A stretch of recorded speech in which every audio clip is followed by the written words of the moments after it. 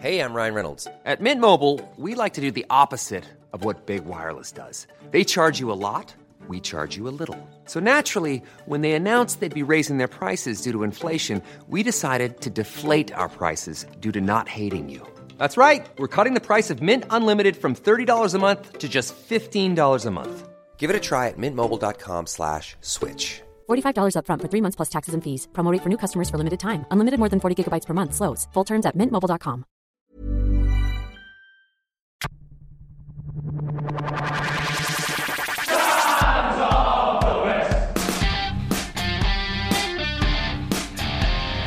Bulldogs fight and Bulldogs roar. We give our very best. That's a shit club song.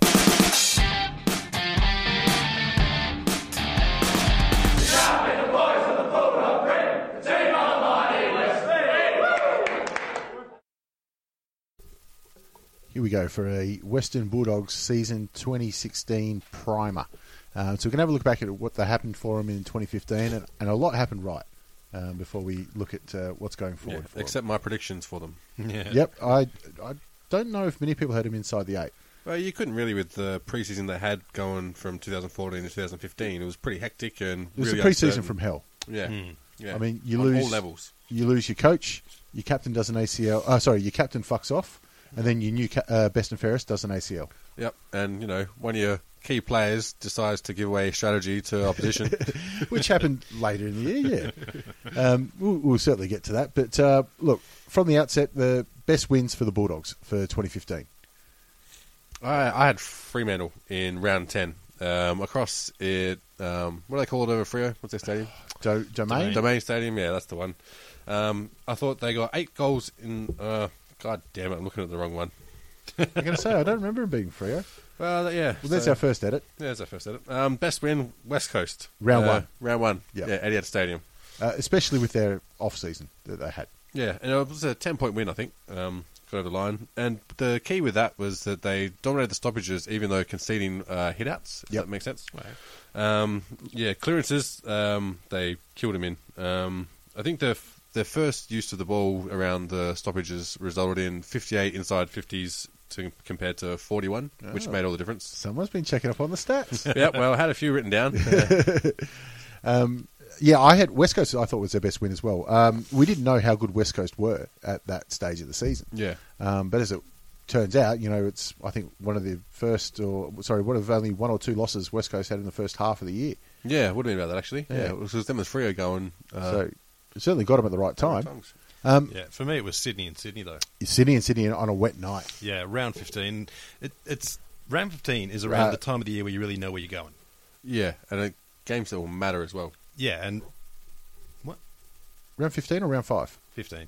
15, was it? And it's that time of the season where... Let's try round 5. Yeah. No, keep going down. No. I was on the site. Round 5. Yeah. Anyway, round 5. It doesn't matter. The results are saved. It was Sydney on a wet night. Yeah, and a nice tight contest. And in the end, it turns out that accuracy is what won it for them, which it's a great way to win because it means you were cleaner with the ball. I mean, anyway's a good way to win in Sydney. Yeah, absolutely. But, if you win by kicking extra points, then fair enough. But that just shows a cleaner ability with skill to me, which is something that the Western Bulldogs can really start cashing in. Shows temperament too. Because if you only have limited opportunities, especially in the wet, you've got to make the most of them. 11-11, not a bad turnaround there. But especially in Sydney, where they're a very defence-heavy side, and that's what they pride themselves on, is putting the opposition under pressure and keeping scores low. And it was a grind of a match. Even if the Bulldogs led for most of the day, they had to absolutely grind it out all day long. But the thing with that too, the Bulldogs did lead for most of the match, about 3 whole quarters when you add it all up. But Sydney hit the front with about half a quarter to go, and they'd come from 3-4 goals down to do it. Well, locked it down too. Yeah. So to turn momentum back on a Sydney that had got a run on, shows a lot of composure and a lot of strength in the Bulldogs outfit. I also put round 4 against Adelaide because Adelaide started off the season on fire, and this is their first trip away. I think from Adelaide Oval, or No, it might not have been their first trip away from Adelaide Oval, but anyway, it was their first loss for the year. And like we said, Adelaide was, they thumped North in round 1 and had a couple of strong showings. They weren't just beaten; they were comprehensively beaten. And the Bulldogs looked like they were there from the get-go, just going to absolutely rip it in. Yeah, especially where they were considered, poorly, as we said, in pre-season. And Adelaide, they always get a good beat-up in the off-season. Always. Two-horse town. Yeah. And with most of the journos on one team. But Adelaide had were in sort of the same bucket as West Coast, and they had a brand-new coach, brand-new captain. Yeah. Did I say West Coast? I meant Western Bulldogs. Yeah. So they had that same, optimism. Well, they had much more optimism. And Bulldogs just came out and just on fire. Yeah. Belted them off the park. Just to try and clarify my earlier fuck-up, I got that from the Western Bulldogs site. It does say round 15, Sydney Swans, Saturday 2nd of July. So the date should have tipped me off. Right, now I've got to edit that out too. So on the other side of the coin then, where were their worst losses? I think there's an obvious standout in round 6 against the Saints, leading by 55 points near halftime and to get done. It doesn't matter against Saints, who were nobody predicted to play finals, or put them up near there. That's one thing, but to give up a 55-point lead against any team, it's unforgivable. And this was sort of almost the signature of the Saints for the season, was to be down by significant margins and claw the way back and get over the line. But yeah, Bulldogs, you would consider them to be fighting at the sort of level pegging with Saints in regards to where they're going with their programs. Absolutely. And so they're the games that you'd really want to be able to get over the line, and especially a close one like that, you'd really look at that as a yardstick for how you're going. That's it. Shouldn't have been close. Yeah. It should have been over at halftime. We just looking now, 10 goals to 2. Yeah. At halftime. You should be looking at a percentage booster to set you up for the rest of the year. Yeah. Instead, down by 7. Yeah, the worm literally looks like a staircase. Just going up, goal at a time. And especially, I think it was the Lee Montagna goal right at the end that got it for him. Was that one? Was that game, or am I thinking of a different game? Let's have a look here. I might be thinking of a different game. Anyway, you should be able to lock out those games. It's not just giving up the lead. It's after they've kicked 4 goals, you go, all right, mate, we got to sort something out here. Yeah. You don't let the 9-goal run or a 10-goal run. But anyway, it's just the way it goes. No, it wasn't the Lee Montagna game. That was a different one. Oh, yeah. Yep. Yeah, I was trying to figure that one out. But yeah, still with the Bulldogs, I mean, those ones that those games make the difference is where they go this season. Does that make sense? Like, they're the ones where you saw North Melbourne had those problems with getting over the line. Close games. Shit. Yeah. Richmond had the same problem. And you're all fighting all amongst those teams for maybe 2 or 3 spots in the bottom half of the 8. Yeah, exactly. The other bad loss I had was round 8 against Melbourne. Round 6 was okay. They're on a high after big wins against Adelaide and Sydney. Yep. Then round 6 has sort of dented them, and they haven't been able to carry it through. So they got fucking smashed. Yeah, exactly. Got smashed by Melbourne. I mean, how often can you say that in the last 8 years? Yeah. Losing to Freo in Freo, you can understand. They put up a show, though. Yep. Kick 14 goals against Freo. That's a good turnout. But then to come back and kick 9 against Melbourne, it's just not good enough. And the funny thing is, whenever I look at whoever had the worst loss, I immediately go to Melbourne. They're the ones that always stick out. It's like, Melbourne beat them. Oh, shit, that's got to be up there for a name in the hat for worst. There's a couple of others. Well, they only played at the MCG twice, and the first one being Richmond, where they got the chocolates there. So, you can't really blame the ground, but then again, you only play at the MCG twice, and the last one was in finals where they were unlucky in the end. But that's not really an excuse. It's not. It's not. Especially for the goalposts are the same width apart, and your teammates are the same distance away when you're trying to kick it to them. And Melbourne don't do too good at MCG anyway. Well, so. They don't good anywhere. Yeah, well, it's not as off the ground. You're not getting overawed by the crowd when you're playing Certainly Melbourne, not. are you? Not at a Melbourne home game. The crowd might even know more Western Bulldogs players than they'd know their own team. I say generally even the Melbourne member section is generally Western Bulldogs supporters who have managed to get MCC membership and just sneak in. I don't know. That must be a very small Venn diagram. MCC supporters, MCC members, Western Bulldogs supporters. There's a bloke at the front selling tyres for $3.50. I'm going to say, if there is ever any Western Bulldogs supporters that have seen their last premiership, I think those two groups are Yeah. they're the same. Jeez, wouldn't want to wait too much longer. Mutual respect between both of them. But it was a very positive year for the Bulldogs. I mean, 14 wins and finishing sixth. I meant to cover that at the top. Yeah. Standout players for them. They got a bunch. Oh, Yeah. For me, the one that surprised me the most was Bob Murphy. Absolutely. Yeah. Captain of the All-Australian team. Honestly, I going into that season, I thought he was just a good club man, A caretaker, but almost, wasn't nothing, nothing to worry about. But he just ran with the leadership. He's doubled his value as a player. it? Absolutely he has. Yeah, that's a good way of putting it, is he doubled his value to the club. Some people, when they get... He hasn't doubled his wage, but he's doubled his No, value. probably not. But, I mean, that's the Western Bulldogs way, too, is it? The old scraggers. Yeah. I mean, he's not far off being a pension too, so he'll probably make up for it.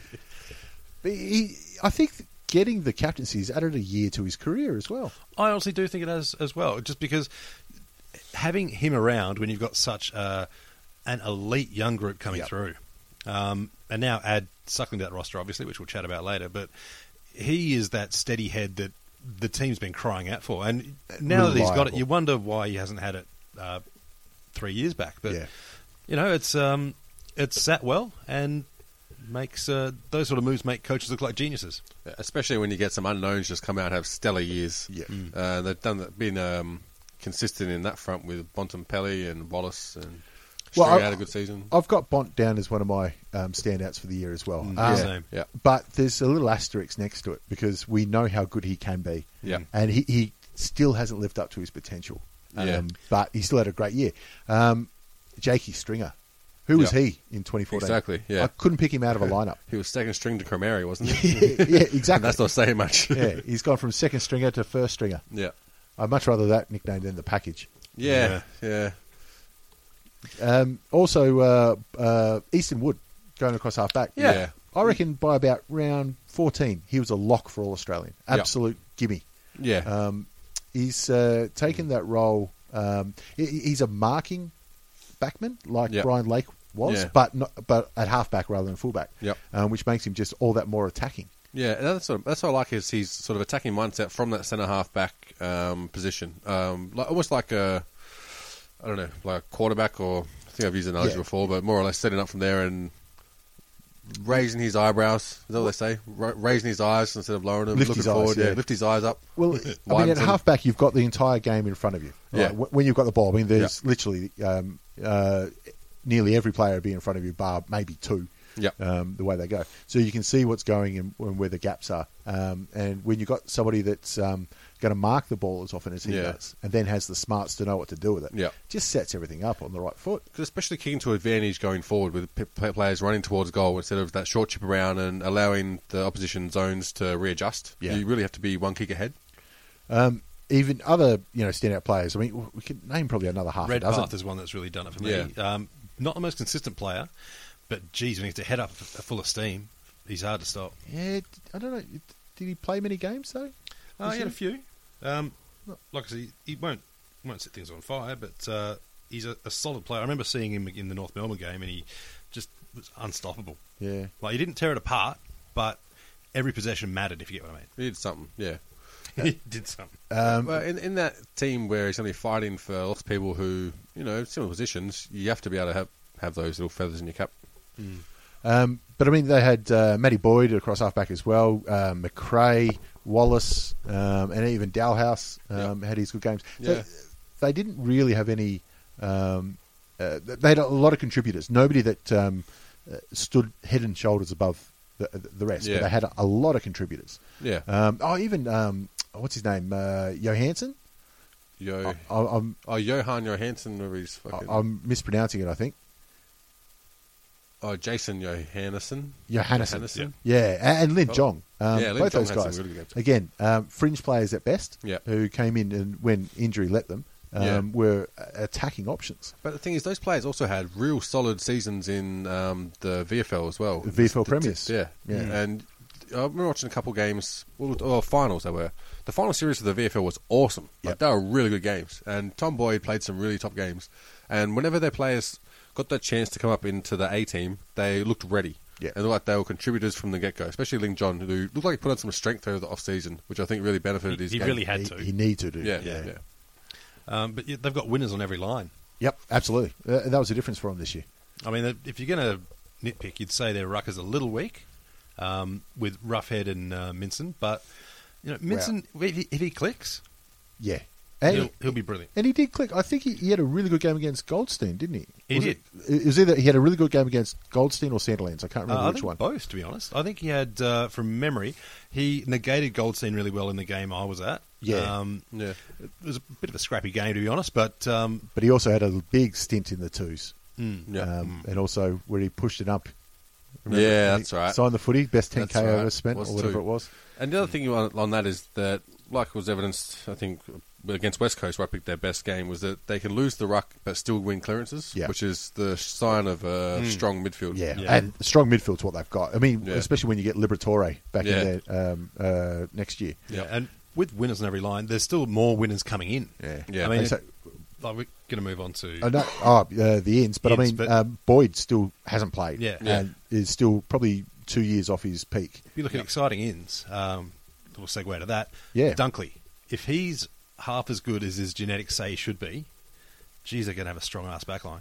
He's an interesting one, the father-son pick, because he looked like he was keen to stay in Melbourne, obviously, Yep. and had Sydney as the little backup plan. But the Bulldogs were happy enough to pick up Dunkley. Yeah, he seems to be. He went deeper in the draft than he probably deserved. Yep. He should have gone a little bit higher. But and I mean the other big ins they've got is Matthew Suckling and Jed Adcock. So Jed Adcock's a good pickup. He's Yeah. a depth player, and that's probably what they need a little bit more of is more depth. Yeah.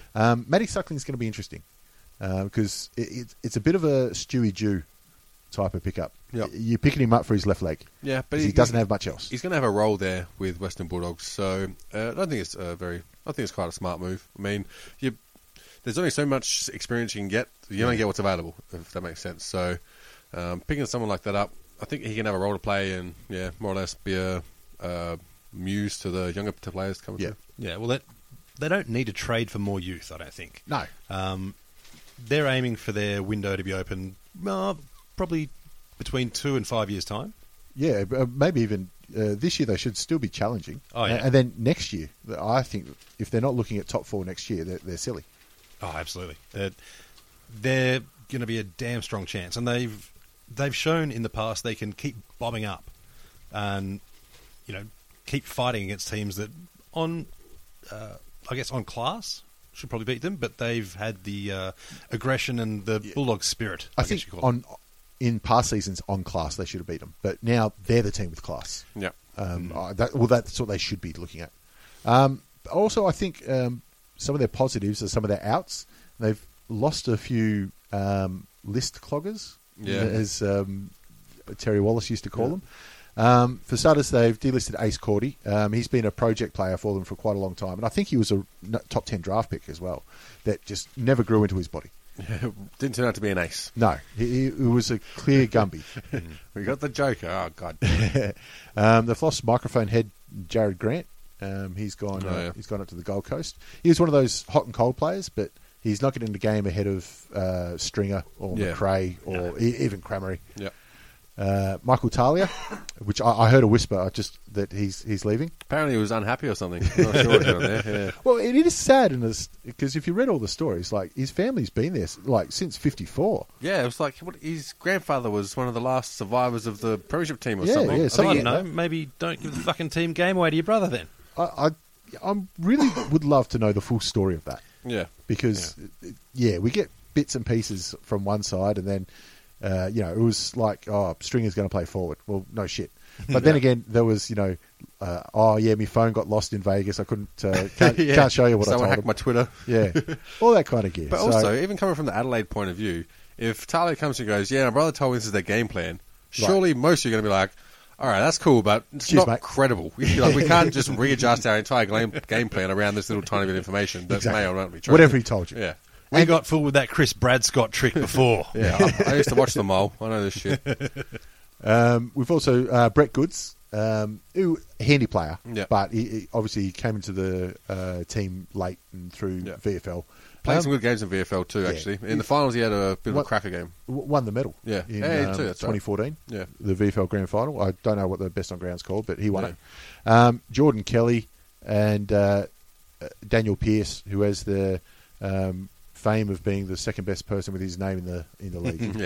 It's pretty hard to keep your spot when that's happening. Well, yeah, there's a couple, I guess. There's 2 Tom Lynches. Oh, yeah. Two, what's his name? Thompson? Scott Thompson. Two Scott Thompsons. Yeah, there you go. Anyway, Daniel Pearce is gone. So the draftees, like you said, Josh Dunkley with the father-son pick, and Kieran Collins. Kieran Collins was one of the players that I thought Hawthorn were going to pick up with their first or second pick. Right. But he's a ready-made key position backman, and he's a massive lad. Really? And I think he's 19 or 20. Shit. So he's going to slot right in, and I reckon he'll, if they've had Michael Talia in that position, I reckon he might just be better suited to that position than Michael Talia already. So that's a great pickup for him. Is he big as in tall or big as in build? He's 194 and 95 kilos, so that's bloody big for a young lad. Yeah, but that's the thing with those young people who are that big, you really have to manage their recoveries because you look at, especially ruckmen, who, if they can make it to still playing at 29 to 34, that's when they usually have their prime years. I think he's going to be a bit like Sauce Bottle Merritt. You know, it's that rough and tough backman to take on the gorillas. Yeah, and that's what they've been missing for years. Yeah. You look at the bloke's build, and he's built a lot like a Jonathan Brown. Yep. Hopefully, he can keep his head out of other people's knees and shit, which is beneficial for a long career. But if he keys it together, geez, some forwards are going to be hating their life. Depending how he handles his first AFL pre-season, he could cement himself as the best 22 for a team playing finals. Yeah. Yep. As a starting backman, do you reckon if he lines up on round 1, who are they playing round 1? Let's have a look. Freo. Even better. So say he lines up round 1, Freo, he's standing Pav. Do you reckon if he punches him right in the nose, which is hard to miss, gets 5 games, you're still going, well, lad, at least you're not fucking backing down. I guess so, but I can't see Pav angering anybody. No, but with Pav's nose... just like jailhouse style. Find the biggest bloke, belt him, so no one else fucks with you the rest of the season. With Pav's nose, you could legitimately say you're going for the ball, though. Yeah, this is true. This is very true. The problem is, if he's going to fight the biggest bloke on Freo, he better take a run and leave. I'll see you in the car park.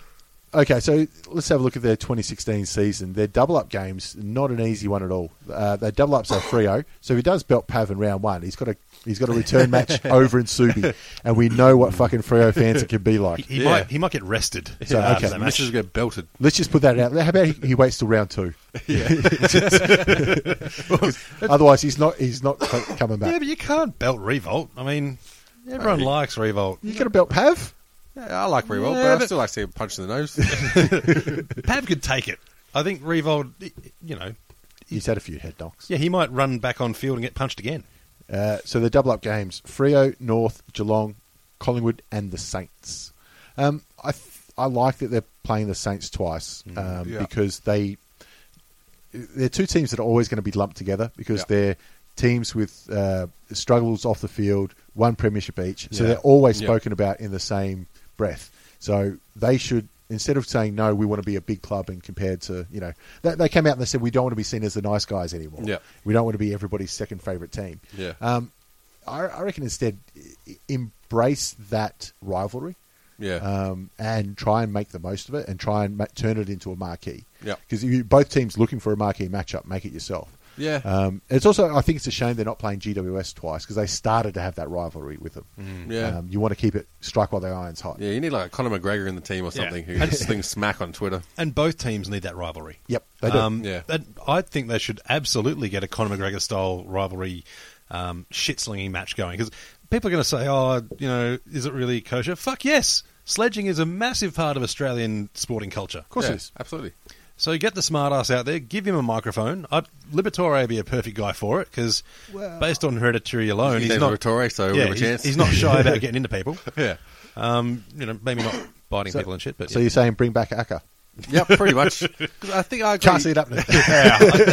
That might be a long shot. But if you offered that role to Acker, said, all right, we need someone who's going to be able to sling shit. What do you mean offer that role?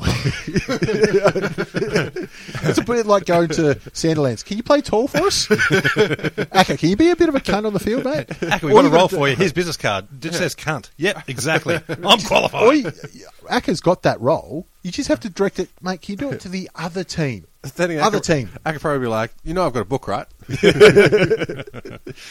I mean, and the business side of things, it's always good to have a home game against Collingwood. Yeah. Forget about all the sledging Collingwood Yeah. and always want to beat them. It's money to have Yeah. a home game against them, and there's undeniable factor for that. Yeah, I think I agree with that. What they're fighting is indifference from everyone else. Because Yeah. a lot of time, just don't care playing the Bulldogs. Like, playing at the MCG, yeah, man, we'll go watch. It's not going to be a blockbuster game that you'll circle at the start of the year. And they need for that to be someone. Well, and look, if coming from a Hawthorn supporter's viewpoint, I look at it and go, oh yeah, good, I can get a seat. Yeah, exactly. I can walk up. Yeah, I'll do walk up. It might take you 3.5 hours to get in with the current protection. That's not going to make it past round two. Those fence, yeah. That's why I love those security fence around MCG now. Where it's like, keep it out, fucking whatever. Yeah, but it's construction security fence. Like, let's just say I'm planning on bombing some shit, which has probably got this podcast on a watch list right now, if that goes to air. Let's say I'm planning on bombing some shit. I'm pretty sure that some old mesh wire isn't going to really stop me. I mean, shit, you can pass it under the fence, over the fence, fucking through the fence if it's small enough. I don't know. We get together with everyone and put one of these around the Middle East. We've solved terrorism full stop. Yeah, there we go, done. And even the fucking Easy fence, as they that. just pop out of the way. So you just, hang on, there's a fence here. Pop, walk through, pop back. They call it the theatre of security or something like that. Because the thing is, even if there's a fence there, it has to be manned. And so if you're going to man that fence, you may as well know the fence there and just have men there. I'm going to say, and it's the same blokes manning that fence that can't catch a streaker across the MCG. How are they going to catch a bloke with a bomb strapped to his chest? Well, let's just say if someone throws a grenade and one of those blokes jumps on it, the force of that explosion ain't going nowhere. No, that's a good point. I think half those people in security are the ones most likely to have a bomb strapped to their chest as well. Well, they look like they already have half of them. They couldn't that's outrun a steroids. blast, that's for fucking sure. That's steroids. So, who are we looking for a big year? Who's going to be the surprise All-Australian contender from the Bulldogs for this year? Well, everyone already expects Bontempelli Liberatore. No, that was my one, Bont, because he's never made it before. I reckon it's his year to say, I'm going to make it. Yeah, he's been a bit consistent, and Yep. playing where he does, it's a glut of talent, obviously, in the middle. It's going to be really interesting to see who does take the next step. I'd love to see Stringer get in the conversation. Yep. I think he's one that has the capability to do it. But I think he made the 40 this year. I don't know if Yeah. he made the team.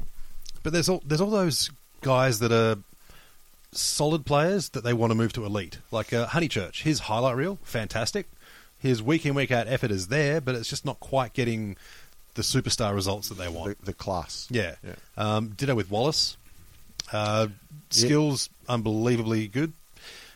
Just needs more consistency and I that think little X factor bit. If Liberatore comes back fighting fit, the duo of Wallace and Liberatore, again, they're always going to be spoken in the same breath because they're father-sons and that kind of stuff. But working together, to shake a tag and that kind of stuff. Yeah, and that's what they've got to do. They've got to be able to, we say it a lot, but make the opposition accountable for a wide spread of players so that you can implement your game plan and not be playing counter. And I think a key to that would be Tommy Boyd stepping up. Great White Hope, proving that he's not just hype. And especially with Adcock in the side as well, bit more muscle in there, bit more big man playing around. He's got to match his paycheck at some stage. Yeah. And that should be able to free him up a bit to be able to play his game. If you can play like he did in the seniors, against little kids, then against the VFL, you mean? The VFL, sorry, he should be in good stead. Well, the thing I've always liked about Wallace and Liberatore is that they don't play too pretty. No. Some guys who are silky smooth with skills, they get knocked off the ball a bit easy. They never seem to retaliate. Like Andrew Swallow's one that I've seen a lot. Gets a lot of the ball, does a lot of nice things with it, but he gets belted all the fucking time because he never hits him back. And plays the role of receiver. Yeah. Whereas Wallace and Liberatore, they don't give a fuck if you think they're pretty or think they're not. They're not trying to pose for calendars. They just want the fucking ball. And they'll eat you to do it. They'll fight tooth and nail, no doubt. They'll scratch their way through. Which is exactly what you want in and under players. So who's on the chopping block for them then? Who's in trouble at the Bulldogs? Well, Minson is one that comes to mind. Always. Always. Potentially Roughhead as well. He's been, one or the other, I think, needs to put their authority on the position. Well, Roughhead started to become consistent. Consistently above average. Yeah. We're trying to find where he slots in a lot of the time as well. Because, his surname has made it a little bit more difficult for him. Yeah. So they tried to make him into a key forward. It's McKernanitis. Played a bit of rucks there as well. So he's been that key backman / part-time ruckman / full-time ruckman when Will Minston's got the shits. Yeah. But he has age over Minston. Yeah. And so does Tom Boyd. Yeah. Boyd's obviously going to be given time because he's, 19 or 20 or whatever it is. Ridiculous. Whereas Minston's nearing 30. I don't think he's 30 yet, but he's nearing there. We keep hearing about how smart Will Minston is because he's got his engineering degree or whatever. Does he? Geez, I'd love to see it. Yeah, but here's one thing. How many smart engineers have you met? I don't know. There's usually a mixture. There's the mathematically smart dudes who figure shit out so quickly, it's brilliant. And then there's the dudes that are like, probably should have accounted for the cars on the bridge as it collapses. The smart ones are like, be able to build a bong out of an avocado, some pipe, and a lounge chair. I remember Stephen Fry saying once, he's talking about chess grandmasters, how they can think 100 moves and see everything ahead. He said, but you wouldn't trust them to tie their own shoelaces. Yeah, exactly. That's all they can do. Well, So it's almost maybe like, it's a bit like almost that. like autism or something. Yeah. I always thought about setting up my own little chess master competition where I would set up like a little lane or whatever, and you got boards on each side, and someone sits down, and I'd walk up and down the middle and just play against everyone. Right. I can't play for shit. Yeah. So I'd lose every game. It'd be hilarious, wasting all these people's time, like 20 people at a time. Because it would take them at least half an hour to realise that I'm shit. I saw one. I'm happy that I figured that out. Darren Brown was playing like 20 grandmasters at the one time, Yeah. and another, head of the Oxford Chess Club. Yeah. All he was doing was playing the opposite moves. Yeah. Across, and I thought that's exactly what I would have done. Yeah.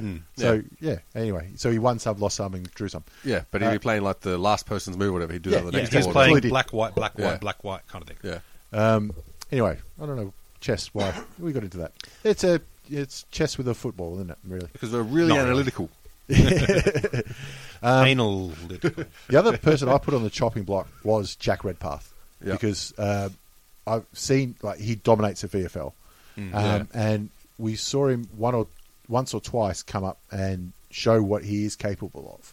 But he's such a massive unit; he should be dominating. Yeah. And I feel like with Jakey Stringer and Jackson McRae and a few of the other boys, his role as a key forward, it's almost people have gone past him. Yeah. And we always hear that, the bigger players, they take longer to develop. But there comes a point where you're going to cut your losses. Yeah. Either shit or get off the pot. Yeah. I feel like I don't know how many of those mediocre seasons he's got left before they go, you know what, we're going to look elsewhere. Yeah, and with tall men that are younger than him that they're still waiting to develop, then they could just knock it on the head and be like, move it along. Well, the thing in his favour is he gets the ball.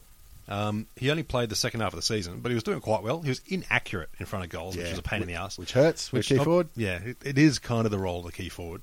So, yeah, look, I agree. I think he's got to step up, but he's definitely got the talent to do so. And look, if he doesn't, they'd get good value for him in a trade. Yeah, that's it.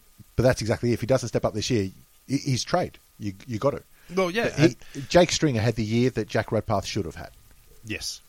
Yeah, can definitely see that. So Mitch Wall's got a bit of Sage Northcote in him.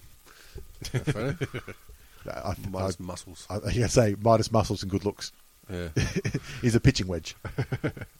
Okay, so if they're the chopping blocks, coaching wise, Safe. Beveridge second year, made finals. Safe. Even though they lost their final, it was game of the year. Yeah. Oh shit! Yes. They have a little bit of composure in the final 2 minutes. They're winning. Yep. It really took a freak effort from good mate Texan to get his team over the line. It was a great one-on-one, then a fantastic pass. Yeah. Smooth head. Look, 5 things go your way in the game, and the result's beyond doubt before that happens. Yep. Yeah. And a bit of experience in the back line. You got someone drop back there to cover off that happening. The fact is, the ball shouldn't have got out there. Yeah. In the first place. Yeah. Never mind. I mean, Tex is going to win a lot of one-on-ones, and he won one. And the thing is, if he's going to win those one-on-ones, you want him to win them on the wing. Yeah, which they did, but Yeah. you don't want 100 metres space Yeah, behind exactly. him once he gets ahead of Steve up. So, 2016 then. 2015, 14 wins, finishing 6th. Where are they going in 2016? Well, where have we got them? Well, I've got them finishing 8. I reckon they can still stay inside the 8. They will improve naturally, but they do have a tougher run. And I think that they won't surprise people as much this year. But they will improve and finish 2 spots lower. That's how I've got it. Yeah, see, I've got them dropping out, but only because there's going to be just such a jam between 5th and 13th. It's going to come down to percentage for top 8, I reckon.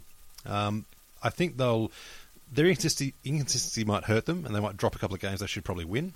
But they're at the sort of state of their development where they should beat probably 14 of the teams, but they could easily lose to about 12 of those teams too. Yeah, I got them finishing 7th. Again, it's between them, Adelaide, and GOS for 7, 8, and 9. Mainly I put them in there because I'd rather play the Bulldogs in first leg of finals than Adelaide. But having said that, like I've picked them 8th. If they finish 4th, I'll go, yeah, okay, that's understandable. Yeah. They can still do that. Yeah. It just depends on what teams are up this year. And just Geelong getting those sneaky fucking Dangerfields in the preseason draft has thrust them straight up in the top 4, where I might have entertained them being the 4th spot if it wasn't for Geelong getting up there. I think all of us have done that. Dangerfield to Geelong with Selwood as well. You're kind of like, well, It's like, fuck you. they're Right. easy top 4 now.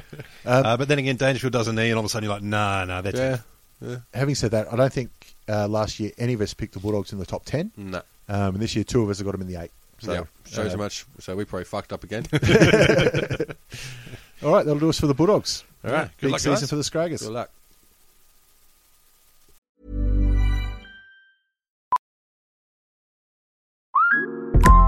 Listen up. I won't sugarcoat it. This is the longest cold, flu, and allergy season we've ever seen, but we're not alone. We've got Instacart. Sure, you may be a coughing snot faucet who just wants mommy, but you're not giving up. Not when cold medicine, fragrant herbal teas, and honey shaped like bears can be delivered through Instacart in as fast as 30 minutes. Now let's go win the sick playoffs. Daddy, I just want my soup. Oh, sorry, Sport. App says it'll be here in a few minutes. Instacart for the win.